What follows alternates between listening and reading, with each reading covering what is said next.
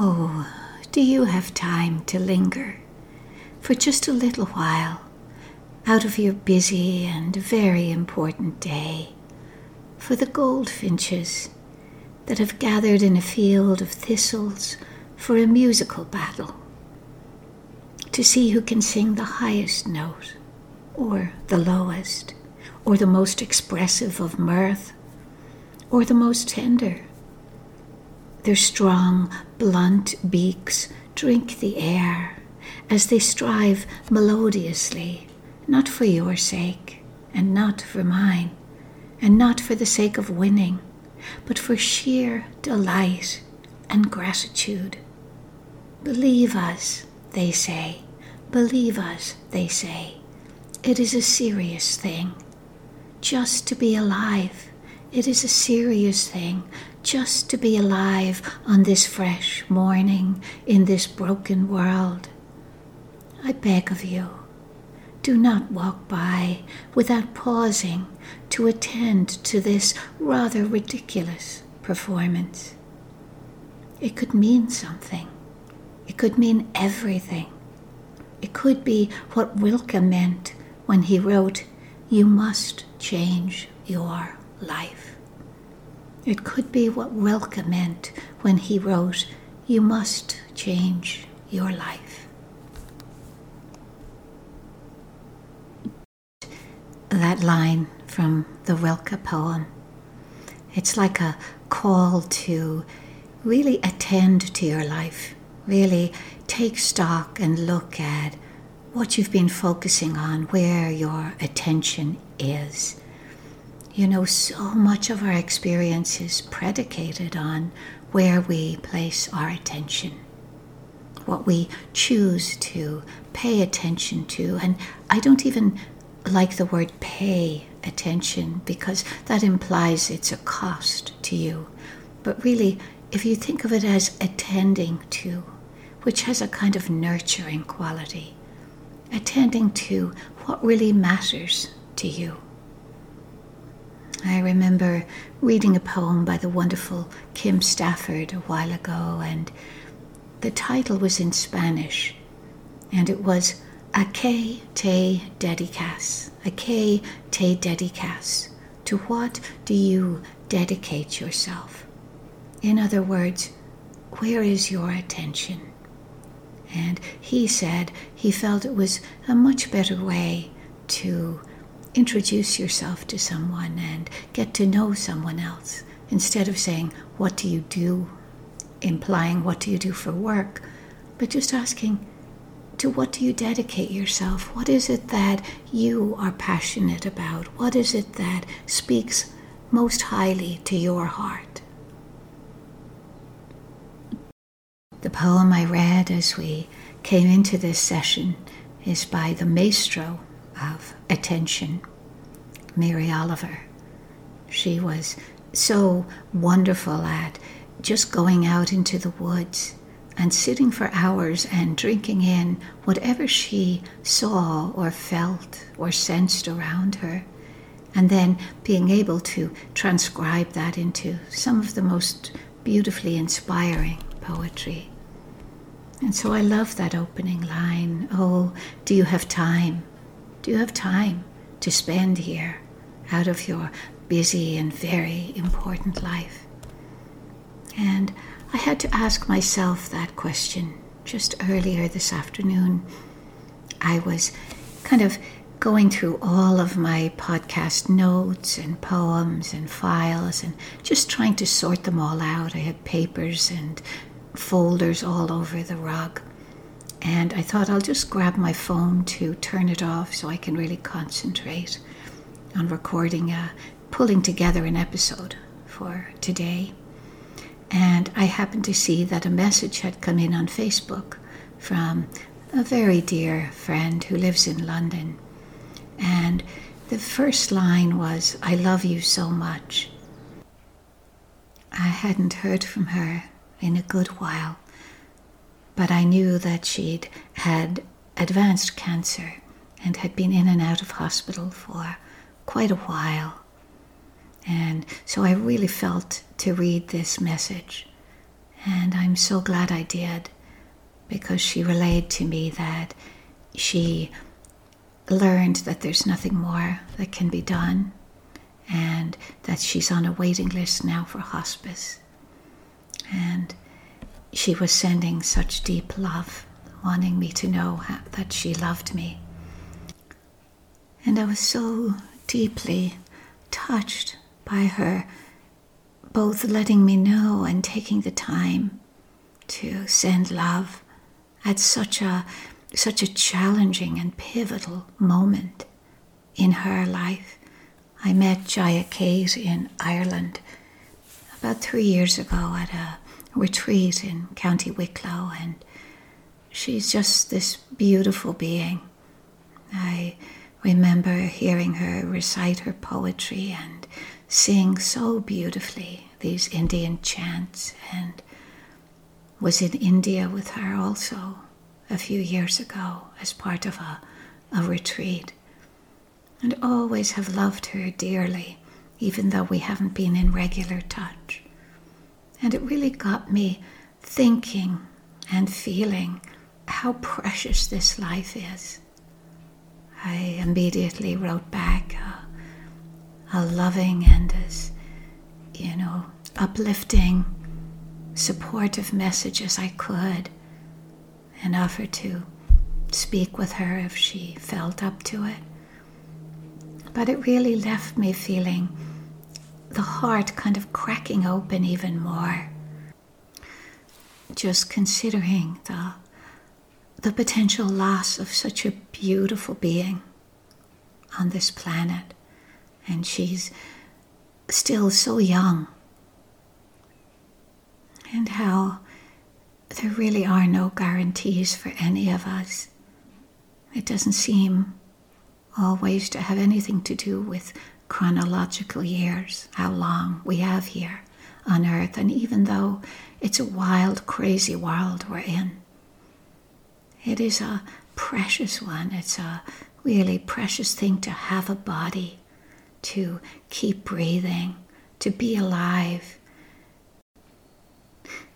And it really brought home to me so viscerally how important it is to consider where we're placing our attention, what it is that really matters to us, and focusing on that, because it does feel that very often we, myself included, are caught up with something that happened yesterday or last week, or thinking about what might happen in the coming days. And we're missing the moment. We're missing being here. It's like, who's living our life now when we're thinking about the past or the imagined future? And I know it is so easy with the seductions of the world to be lured into all kinds of distractions and really miss what's here, the beauty of one more new breath, one more fresh day, one more opportunity to live and love and be loved. And I listened to a wonderful podcast a while ago, and I'm so sorry I don't remember all the details, but what did stay with me was a man who was dying, and he was an atheist, didn't believe in anything after death, but he was scared, and he was in a lot of pain. And he was given some psychedelics to help ease things and perhaps open new pathways that might reveal to him that there is a larger something going on. And he reported back that all that matters, all that really exists is love. Just love. That's what it's all about. And we can think it's about the argument we had with our friend last week, or the interview we have that feels so important down the road. But really what matters is love. And this man left this planet with such a wide open unafraid heart, knowing that he would be melting back into that expansive love that can be so masked or pushed down or forgotten or even ignored while we're here in these bodies. And I'd like to read you this poem next, which is really about resistance, but it's also about where this particular speaker was resisting placing her attention. And it's by Jean Nordhaus. I was always leaving. I was always leaving. I was about to get up and go. I was on my way, not sure where, somewhere else, not here. Nothing here was good enough. It would be better there, where I was going. Not sure how or why. The dome I cowered under would be raised, and I would be released into my true life. I would meet there the ones I was destined to meet. They would make an opening for me among the flutes and boulders, and I would be taken up. That this might be a form of death did not occur to me. I only know that something held me back. A doubt, a debt, a face I could not leave behind. When the door fell open, I did not go through. When the door fell open, I did not go through. It's a sobering poem because in a larger sense, we're always leaving. We're leaving the most recent exhale. We're leaving the moment that's just passed. We're leaving the body that we used to have because it's always changing. The cells are turning over. The body's shape-shifting. And it's also about leaving where we are now, looking for something better out there, thinking that we'll find the answer in the next great meal or a piece of music or a film, a movie. And they're all fantastic. They're all wonderful. It's not to shortchange the beauty and pleasures of those things. But it's like this kind of subtle and sometimes quite obvious resistance to just embracing this moment here and finding the gift in it because it's so laden with potential, with possibility. Anything is possible at any time. I think I've shared that mantra that a Buddhist man used to recite. Anything is possible. Everything is possible at any time. And so, while it might be also this poem about death, when the door fell open, I did not go through. Many of us have fear around that. But it feels like if we meet each little fear that causes us to distract along the way, the easier it will be when that final moment comes. And so that last line of the poem, when the door fell open, I did not go through, can be read as the door falling open to offer you a new moment, a new opportunity, a new birth, really, a chance to start fresh here, right now. And so when the door falls open of a new breath, a new moment, we can go through by just opening to it, just opening our hearts, being available to receive whatever is offered. And I know it's not easy sometimes, but it's so rich, really, to be alive, to have a body. You know, so many pieces of this life are mysterious. There aren't any kind of concrete answers. But we can know the heart. We can know where the heart is guided. what it really wants to attend to when we slow down enough and listen. And then, of course, the key is to heed so that we can go through that open door. There's a lovely quote, again by Mary Oliver, that I'll share with you. And she says, "When I walk out into the world, I take no thoughts with me. When I walk out into the world, I take no thoughts with me. That's not easy, but you can learn to do it. An empty mind is hungry, so you can look at everything longer and closer. Don't hum. When you listen with empty ears, you hear more. And this is the core of the secret. Attention is the beginning of devotion. Attention is the beginning of devotion." And of course, the word devotion is often tangled up in religious terms, but it doesn't have to be. You know, we can be devoted in love to others, to nature, to animals.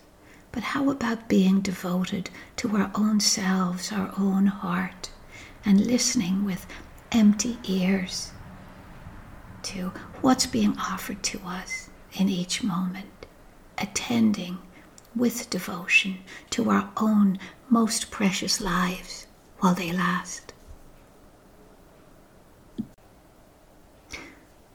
So perhaps you might like to consider just in this moment where your attention is, the fullness of your attention. Are you thinking about what you might eat after this, or if you're driving, when you're going to get to your destination? And no judgment at all, but just slowly becoming more conscious of what you are attending to, where your days are spent. And I leave you now with this poem by Emily Ligren, and it's called The News. Each morning we listen for what is breaking. The sound of 1,000 tragedies fills the air, shattering that never stops. Headlines, a fleet of anchors tangled at our feet. We watch, worried if we turn away even for an instant, it will all crumble the rest of the way. Forget with me for a moment. Forget with me for a moment. Take an unguarded breath. Do it now. The world needs your attention here too, on the rise and fall of your shoulders, on the rustle of leaves outside the window, in the warm space between your gaze and mine. Forget with me for a moment. Take an unguarded breath. Do it now. The world needs your attention here, too, on the rise and fall of your shoulders, on the rustle of leaves outside the window. The world needs your attention here, too, on the warm space between your gaze and mine. And I would add, in the warm space between your heart and mine.